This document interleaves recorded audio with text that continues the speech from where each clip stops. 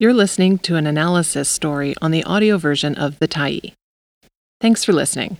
The Tyee is a nonprofit newsroom that is funded by our audience.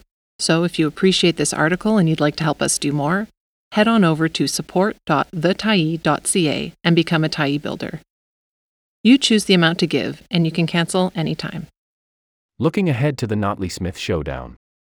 By Dwayne Bratt, February 16, 2023. Before every election, voters have to address two fundamental questions. First, should the current government be re-elected? If the answer is yes, then the issue is closed. If the answer is no, then question 2 is asked. Should I vote for the opposition party? Sometimes, the answer is yes, such as Alberta's 2015 election, when the NDP won, but in other cases, the answer is no, such as Alberta's 2012 election, and the government is re-elected. In the May 29 Alberta election, the answer to question 1 for many people is no. What the next 4 months will determine is whether the answer to question 2 is yes or no. What complicates the situation is that Premier Danielle Smith only became United Conservative Party leader on October 6. So will the election be fought on her record or on the larger record of former Premier Jason Kenney? This is a common situation for Alberta Conservatives. Premier Ralph Klein was elected in 2004, but was replaced by Ed Stelmach in 2006. Stelmach won the 2008 election, but was replaced by Alison Redford in 2011. Redford won the 2012 election, but was replaced by Jim Prentice in 2014. Prentice broke the cycle, and was defeated in 2015 election by Rachel Notley and the NDP. The cycle returned when Jason Kenney won the 2019 election, but was forced out before he could run for re-election.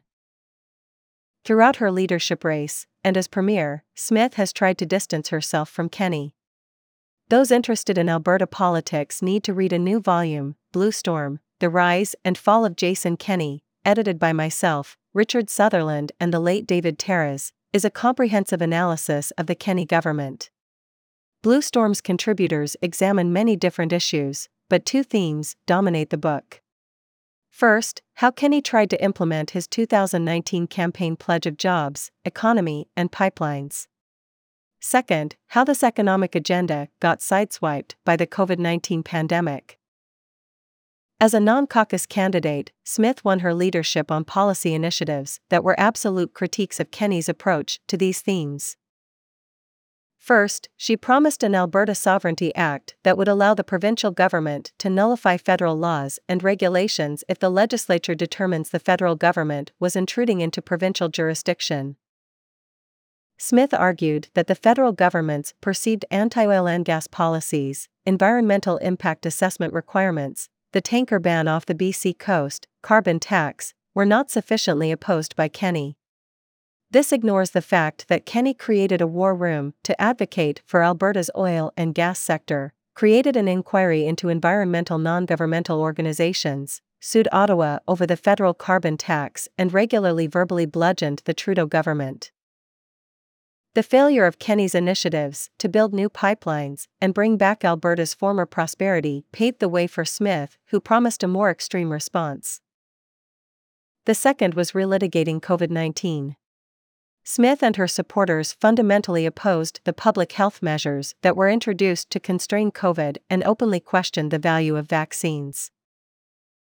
Already the Smith government has fired former Chief Medical Officer of Health Dina Hinshaw, publicly apologized for COVID-19 restrictions, and directed Minister of Justice Tyler Shandro to take any necessary legislative or regulatory steps to prohibit discrimination on the basis of COVID-19 vaccination and/or booster status.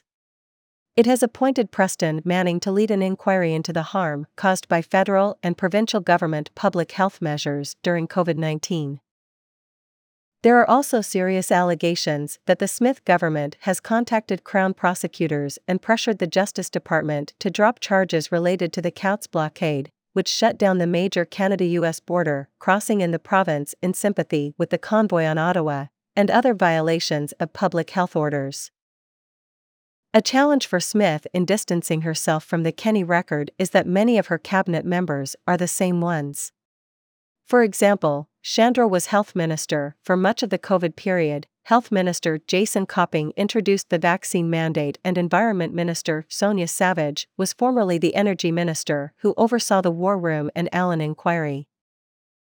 In addition, several of her UCP leadership rivals held a press conference lambasting the Sovereignty Act, but now sit in Smith's cabinet. Facing off against Smith is NDP leader Rachel Notley, who served as Premier from 2015 to 2019. Not only was Notley the only Premier to serve an entire term in office in 20 years, but if she wins the 2023 election, would be the first Premier to lose an election and then win one. Unlike the UCP, there is no internal drama within the New Democrats. The party supports standing up for Alberta, but without violating the Constitution. And instead of rhetorical confrontation, they promise an NDP government would sit at the table with Ottawa over energy projects like carbon capture, hydrogen, and small nuclear.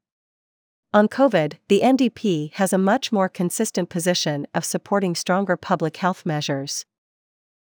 When Albertans go to the polls in less than 4 months, the contrast between the UCP and the NDP could not be any more striking.